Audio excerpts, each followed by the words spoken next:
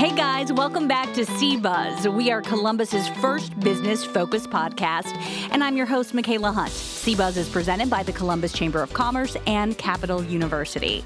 We're coming to you from Capital University's Convergent Media Center right now, and this is a center that's really a collaborative space where students and faculty work together in new and exciting ways on music, film, digital media, and so much more. So our thanks to Capital. And today we're excited to be talking to Bill Troy with Civilis Marketing and Troy Research. He is our CBuzz guest. Bill, thank you for being here and spending some time with us here on CBuzz. No, I'm excited to be here. So you have a lot going on. Yeah. I was doing a little bit of show prep before our conversation. And you run two companies, have written a book on online marketing, and you still find time to present a number of really engaging business topics. I noticed that too. So first of all, let's start off. Let's introduce you a little bit. Tell our audience about these two ventures that you have, Civilis Marketing and Troy Research. Yeah, what I should probably say is I've started two companies because other people really run them now because they tell me to get out of the way. You started it, that's great. We have to get some work done. So Troy Research is an online market research company. We do online surveys. Most people today are familiar with the Survey Monkeys of the world, which is a do-it-yourself tool. We're a do-it-for-you company where we do typical market research. The interesting thing about that company is we started in 1997 when the internet was so new that no one thought it could even be done. We weren't doing online surveys at that point. No, we weren't doing anything online. In fact, No. One of the funny stories I tell people when we talk about how we started the company, and this isn't that long ago, right? It's 20 years. Okay, but in 1997, we started this online market research company. And so we were doing the surveys online, delivering the reports online, and the business leaders we were selling it to didn't even have email addresses. They didn't have email accounts. Wow. So we had to sell it to them over the fax machine. Sold over fax? We would send them faxes. Here's what the report's going to look like. Here's the content. And they would fax it back. And then we would do the research online and fax them because they couldn't even get it online. There were no PDFs. Nobody had email address. And so that's how far we've come since 1997. So that business was brand new with the internet at the time, and we've been doing that for like 20 years now and worked with some great global brands all over the world. And then about 6 years ago, we came up with the idea of something new in the online marketing space, Civilis Marketing, which is really focused on, so Civilis is Latin for civilized, right? So it's focused on civilized online marketing, which I think is very uncivilized in many ways these days, which leads back to the book in a second. But it's about how to build a real human relationship online and digitally. Okay, so a lot of the tools that are being used today for online marketing are being used to coerce and trick and manipulate, right? The perfect subject line. It's like the perfect pickup line at a bar, right? It's like 6 ways to whatever that would be, right? Yeah. So that isn't the way to build a real authentic relationship. It's a way to just kind of trick someone to doing something quickly. But if you need to build a long-term relationship, it's a completely different process. So Civilis is focused on that, and we help our clients actually build those relationships through an organized process to know where you're at, where you need to go, what needs to happen next, building trust, and so on. So that's a big process that we work on for those clients. It makes me want to ask you what you think about bots. So I am. Are you pro bot? Well, I'm not pro bot at all if it's between interactions between people. Okay, computers cannot act like a human yet. There's just no way. Now they'll sell you that it can, and they'll pretend that it can, but it can't. And look, we all know. The funny thing for me is that we all know when we're being manipulated, when they're sending us junk, right? We do. But somehow business owners think that when they send that stuff out, it's okay, it's going to work. So look, it's not really working. It's damaging things. So there's a way, and we'll kind of dive into that a little bit, to do this. We can do better. We can be more civilized about this. Yeah, and in fact, it's way more effective. Yeah. In the long run. Yeah. So these two businesses, so one 20 years ago, and then Civilis started. Yes. And did you know Troy Research was where you needed it to be, and Civilis kind of spun out from there? I call it a side hustle sometimes, but was it something you just had a vision and thought, if I work on this a little bit, this could be something really great? You know, for me, I'm a futurist. I'm always thinking about what's going to happen. And in fact, I always start companies before it's even possible, right? We started an internet research company before you could even do research on the internet. So Civilis grew out of thinking about where the world's going. And so I just was really inspired I was inspired by what was going wrong, I thought, in the marketing world and what should be done right. So that was really why we started Civilis. Troy Research still rocks on and does amazing work for global brands today. But those guys run the business on that team, and they wanted me to go find something else to do. And so I said, I got this other idea. Yeah. So, but you do find time to sleep because you're not, you have these great teams in place. Absolutely. It's all about having great people to run the company, because that's not my thing.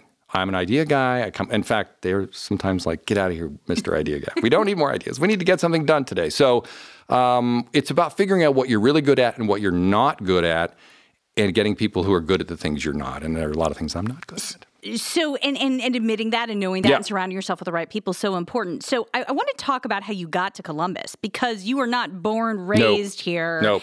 And your way here we're lucky that you're here ultimately. So tell us a little bit about how you came to Central Ohio. I'm lucky. So I think that and a lot of people do grow up and stay in Columbus, and I think that's fantastic. But I think that they don't realize what a gem Columbus is, from the standpoint of, we have some large companies in town that bring in amazing talent into the city, and I'm a result of that. In fact, I'm the spouse of the amazing talent they brought to the city. In 1997, my wife worked for Limited at the time, L Brands now, and they brought us from Chicago for her to work on some special projects at the home office. And I was the spouse that came along. And I left my sales job in Chicago for us to move here, and had the free time and decided now's the time for me to start the business I've always wanted to start. So no one realizes, I think, how much of that happens because these companies are bringing in really high-level people. And if you know Kim, you'll know she's the actual high-level person in our family. So I'm the second on the second rung there. But they're bringing in intelligent, smart, driven people. And those people then help drive the economy of this city in a way that I don't think people really recognize. And so, we built Troy Research, an Inc. 500 company in Columbus, only because I came here as a spouse. And I'll tell you a quick anecdote. So Troy Research, for years and years, we've done research in the movie business, right? We've done work in Hollywood. Oh, we could have a whole other conversation there's a whole story there. On that. And so I know some guys who work at one of our competitors in Hollywood, and they said, how the heck did this little company from Columbus, Ohio, break into the movie business? It's not possible, right? Well, it's just the reason the company's in Columbus, Ohio is because I was brought here as a spouse. So it's one of those crazy things that I think happens all the time in Columbus that people don't really recognize, that really drives our economy. Having spouses of this very talented, high-level Even the talented people executives. themselves sometimes leave and start companies. But just the fact that you're bringing in high-level people and the spouses as well, I think it's a talent infusion in Columbus that other cities don't have. They may bring in workers, they may bring in labor, but I think we're bringing in creative, driven people because of the companies we have here. So given how you and your wife got here and some of your background, we were talking about you guys broke into the movie business, but you have a radio background, which we were discussing offline. Yeah. So how did you get into this area of research and this data and these relationships from where you were with radio? How did that happen? Yeah, well, it's a million little steps, right? So I was in the radio business, and then I went to work for a market research company that did work for radio stations to help them figure out what music listeners want to hear on the radio. And then that was what I did in Chicago. And then when I came here, I decided there should be a version of this on the internet instead of, in those days, it was a call center that did all the research. We did call out and called people at home. And then you faxed it out. Yeah, there you go. Yes, faxed the results. Yeah. Right. So it was a natural migration into the research world through media. And a lot of our original clients in Troy Research were radio stations. That's how we got our start. And then we moved on to other brands and we do a lot of different stuff these days, 20 years later. But the Civilis Marketing story is completely different. It's just something I thought needed to be done. It just feels like there's a hole in the market. I don't like what's happening. I don't like the way people are treating me. I don't like the way people are treating their clients. And I think there's a better way. So that was really just, this is where I think things are going to go. I think relationships are going to be more important going forward. And I think we're in this little bubble now where we think we can just like mass message people and spam people and accomplish something. And I think we're going to figure out later it's not true. And so Civilis will be there when that happens. So you will be proud of me. I am a definite member or user of unroll.me. There you go. And I think you know what that is. Yeah. And I'm sure some of our listeners will too, because I'm constantly unsubscribing from all these emails coming into my inbox with these quote unquote great headlines. So You are extremely dedicated to, as you say, quote, ridding the world of the garbage that floods our inboxes by businesses who've followed the advice of online marketing pitchmen. So why are you so passionate about this? Well, I think it's just, my upbringing. I don't like bullies, and I feel like it's bullying. I mean, I think that a lot of marketing people are convincing businesses that you need to be manipulative and aggressive and trick people, and it's just not the way to treat people, and I think it's going to backfire. And I think one of the things I talk about in the book is that I think we know today as users of digital media, mobile media, and Facebook and things like that, that it's addictive as a user, right? You get that little dopamine hit when you use Facebook. We kind of know that. Okay, I'll deal with it. I'll accept it. I don't think business people realize that online marketing is also addictive to use as a marketing tool. There are tons of things built into that to make it addictive for the business owner. When you look at the dashboards that folks like Google and Facebook create, they're not built to help you do better marketing. They're built because Facebook and Google have done focus groups, and they found out that their customers love data and love charts and love graphs. And so they put more and more of that in there. It's like putting more and more salt and sugar in the fast food to get you to buy more. It isn't good for you. It just sells more of it. So there's a lot of that going on. And as I saw that behind the scenes, I'm like, someone needs to just blow the whistle here and say, be really careful about this. This could be really bad for your business if you do it. Well, now you're making me think about that moment a couple of years ago when Facebook came out and said, okay, we're going to give you more than a 3-second view metric for video. We're going to give you a 10-second view. Still not getting the job done in terms of who's really picking up our content, I'm sure, and watching and absorbing and buying into. Yeah. So let's talk about this book that you mentioned, Sure. ClickSand, How Online Marketing Will Destroy Your Business. Wow, that is a title. Destroy your business. So give me a little, you just kind of gave me some background. Give me a synopsis. I mean, is this something that businesses can take a look at that and figure out how to do better by reading this? Yes. In fact, I go through 3 parts. First part of the book is talking about how they're being sold snake oil, actually defining what a snake oil pitch is, how they've traditionally worked, even back to the original snake oil in the 1800s. And then I talk about some things that are making the snake oil sell really well right now. We're just kind of all believers in computer stuff, and so we just get extra points for that. And so I talk about why you're falling for it as a business owner, why you think this is the right thing to do, and then why it doesn't work, right? Because the short version is that you're wanting to have a relationship with someone and you're starting it from a negative point of view. You're viewing that potential customer as a target to be manipulated, to force them to do things before you'll do things. They have to click before you'll respond. They have to download your white paper before you'll send them an email. They have to, it's like that's just an inherently negative process. And it changes the mindset of a business to be adversarial with their own potential customer. All the while they're looking at this dashboard going, oh, our clicks are up. Like, yeah, but people are cussing you out when they open this, or when they can't unsubscribe. So I talk about how it's actually addictive, seductive, but destructive. And then in the end, we say, okay, what are our options? Yeah, what you really need to do, though, is look at your own business and figure out how you get customers. How do you really get customers in your business? If it is from people searching online and buying online, buying online and clicking and ordering it like Amazon, great. But that's only some small sliver of businesses. If you get it by sitting down with people, building trust over time, building a relationship, getting them to know that they can trust you and they like you and they know what you do, that has to be done completely differently. It can still be done online, but it can't be done with the tools that people sell you. And the reason they sell you the tools they do is because it's about volume.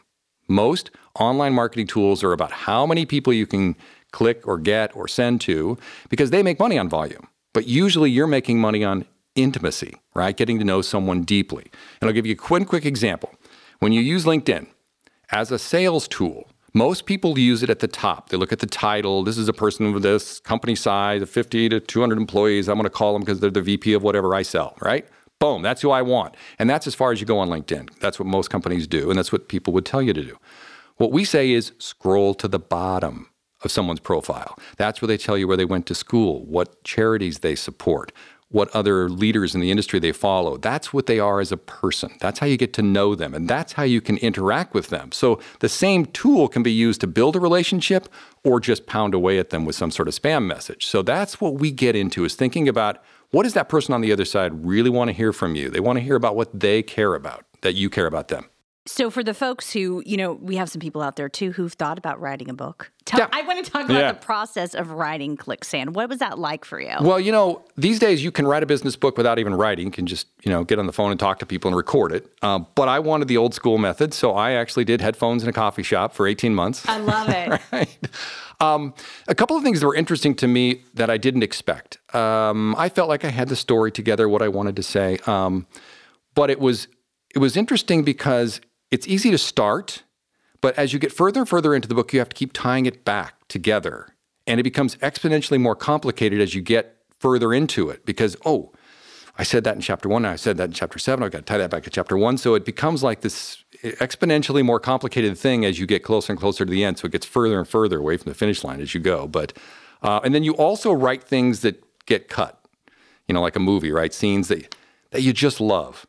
So Kim was the primary original editor for me. I was writing stuff. Nothing like having your wife edit you. There was a chapter that's not in the book that I must have rewritten 10 times. I can make this work. No, it's really good. And I'd bring it back the next day, and she's like, no, it doesn't work. So that's on the cutting room floor, and How so long that's did it take you to write it? Yeah, I wrote for 18 months, but total, not full time. So just in between other things, but.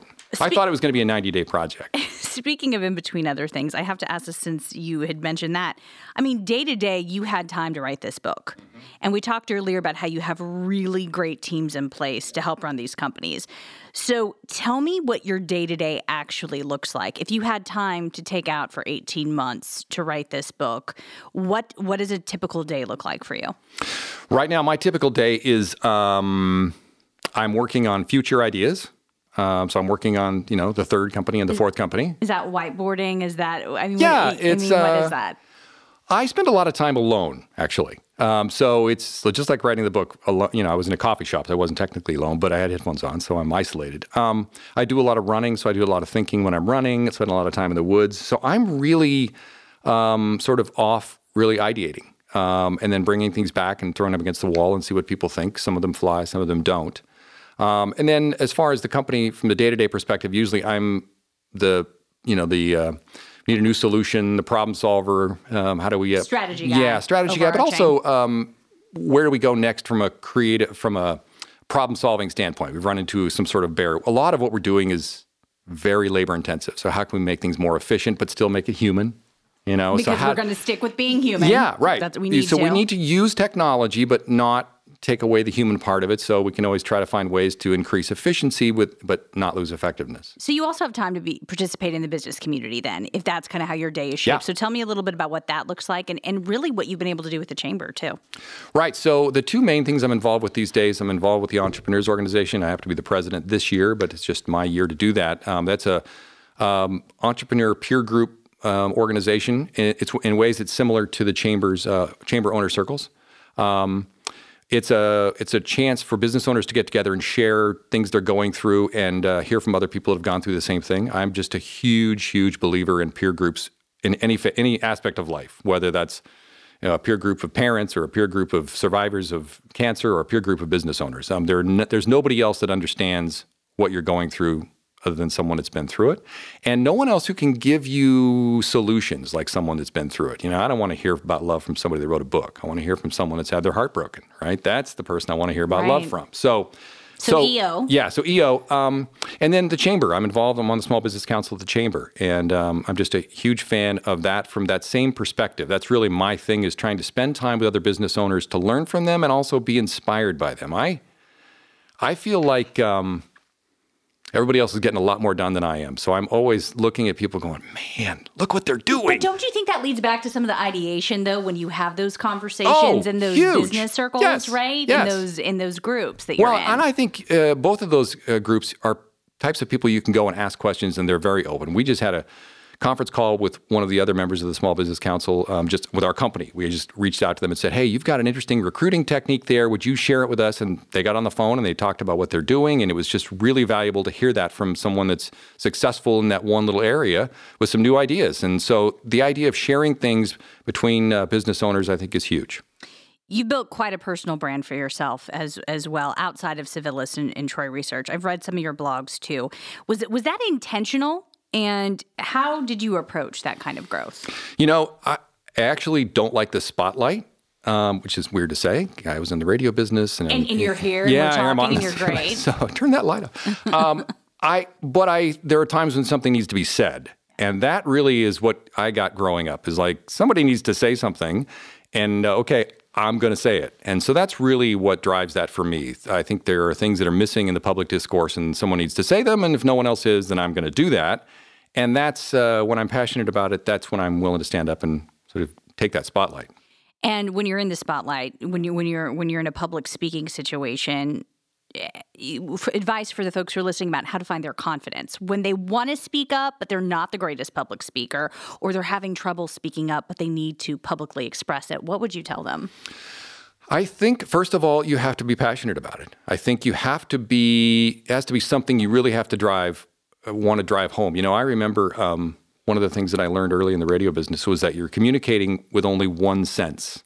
People are receiving you only with their ears, right? They can't see you. They can't, none of the other senses. They can't touch you. It's all about the voice. So you really got to push it through. You really have to get it through there. So I think that is what I would say to anyone. If you want to get your message across, you have to get to the point where you're very emotional and passionate about it. And then you're not thinking about how you're doing it. You're thinking about, I've got to communicate this to you. It's so important. And then the rest can kind of take care of itself. Of course, there are techniques that you can, use to make sure you're doing it correctly. But I think that's the first thing, is authenticity and emotion. Did you ever have a coach for public speaking? I have had coaches for organizing the material. Yeah. What do people want to hear? In fact, I'll tell you, it's funny. Seth Godin and I emailed back and forth about my book, Clicksand. And he gave me some advice that he said, I wanted him to put a blurb on the back. And he said, not going to do it.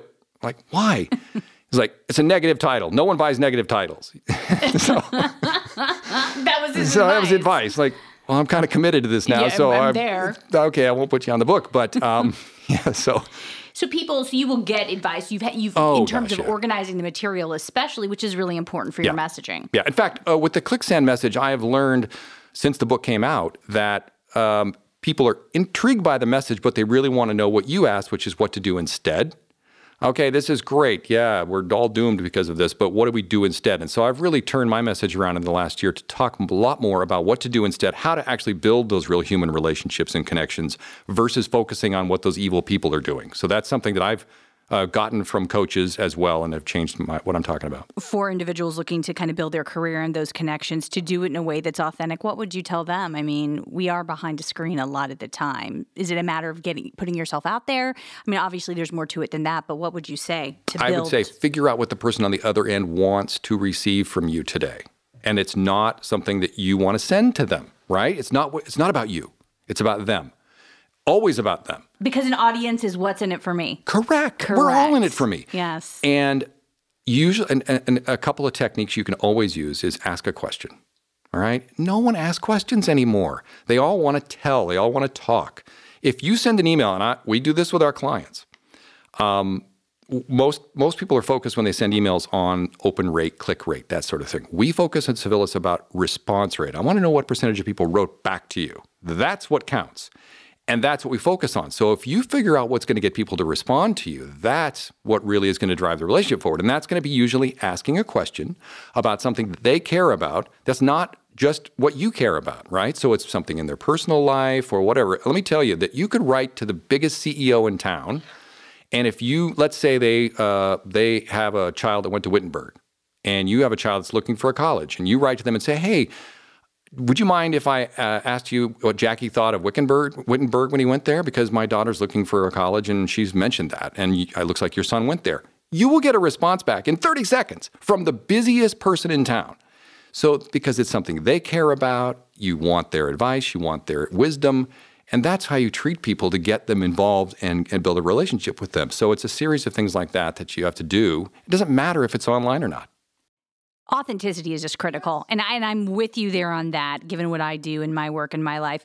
Are there times when it doesn't work, I guess? Because we know it does work. We know authenticity works in relationship. Are there times when you're trying to build a relationship that it doesn't work?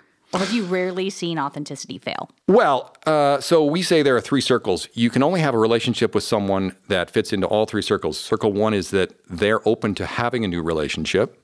And that's the first one that most people, and that's what a lot of the online marketers convince you to break that one? Well, if you just hit them often enough, you just keep sending it, that's called stalking. If they don't want a relationship, you can't make someone a relationship. You're not mincing words. Right. It's stalking. It is stalking. It's stalking. So they have to want to have a new relationship. They have to be someone you want to have a relationship with, and you have to have something in common with them that you can build the relationship on. People don't like people. They both people like the same things. Relationships are built on commonalities. We have the same sense of humor. We like the same music, whatever. And so if you can find the point where all three of those match, you can build a relationship with anyone that's authentic. If they don't, you can't, right? And so that's when it doesn't work, so, right? I want to go back to, you were talking about kind of response rate a second ago, and I want to talk a little bit more about research and, when you founded Troy Research and what has come out of that. Why is research so important for business and all industries of business? Why is it so important to gather customer opinion research in an effective way?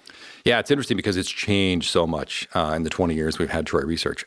These days, actually, in some ways fortunately, but in some ways unfortunately, businesses are awash in data, right? We have point of sale data and web traffic data and Google Analytics data and all this data.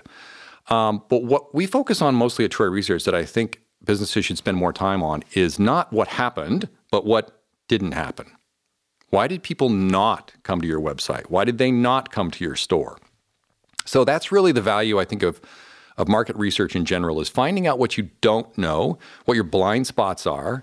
And because your customers do know it, they're just not telling you. They're just driving on by. Why did you drive by? We have to figure that out. So that's really what I think is still valuable in market research, in professional market research. Let's go get the answers to what's not happening and why they're not choosing us.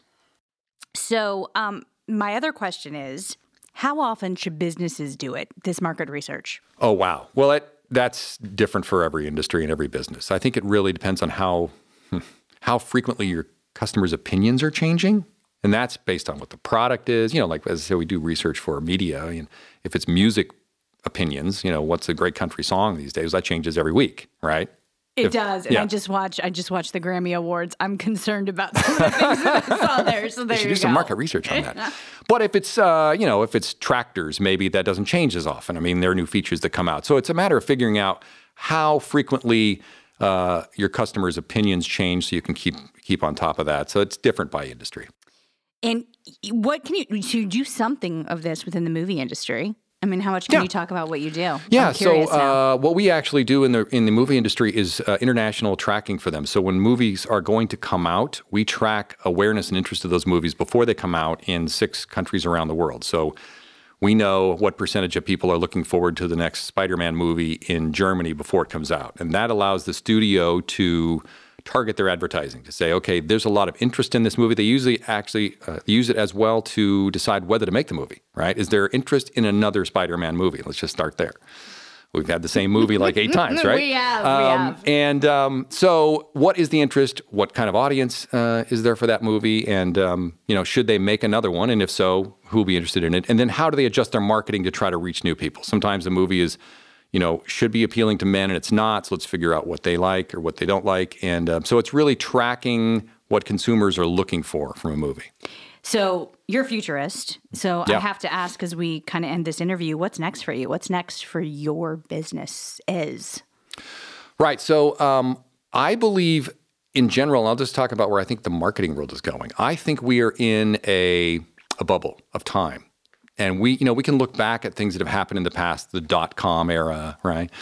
I think we're going to look back at this as the digital marketing era. That's going to be almost, like a funny time where it was crazy. Man, we just blasted everybody with everything, and we didn't realize it wasn't going to work, and we had to get back to authenticity. I think that's we're going through that time right now, and I think we're going to look back at this and kind of laugh. We're going to have, it's like we had bad haircuts and bad pants in our marketing Taking world. Taking me back right? to 1985, yeah, right. So I feel like, and I'll tell you one little anecdote that backs that up. It was at one of the Columbus Chamber events last year. The Fraser Hybee folks, Brian Haviland did a study, the Columbus Trust Study. I think they've been doing that every year. And he presented that. And one of the things he pointed out in there is that millennials, who, people like to, joke about millennials, but millennials are going to be running everything. In the next 10 years, they're going to be buying 80% of everything that is purchased. So you're selling to millennials. And what he talked about was building trust with millennials is all about treating them as individuals. They want to know you know them as a person. They don't care what you've done for other people. They don't care what your credentials are. They care that you know them and care about them and understand what they want. So personal relationships are going to be way more important going forward than they have been in the past because of that, regardless of what technology people invent. There's still a human on the other side. Do you think Gen Z and Gen Alpha, like ultimately, are they going to have some of the similar things going on there? I think so. I think they're craving connection. They're going to create. I mean, yes, they're using a lot of the digital tools and they're very digital. They're digitally savvy. But I still think we haven't changed DNA. No. There's still emotions underneath. There's still a need underneath. And if they're not getting it, and you can provide it, a personal connection, we find right now already in 2019 that you can be incredibly successful because no one else is doing that. And I think you're going to have to do that to succeed going forward. Get back to authenticity. 100%. 100%. Yeah. Bill Troy, thanks so much for being with us. Absolutely. And if you were inspired, educated, or informed by today's episode, and of course we hope you were, let us know.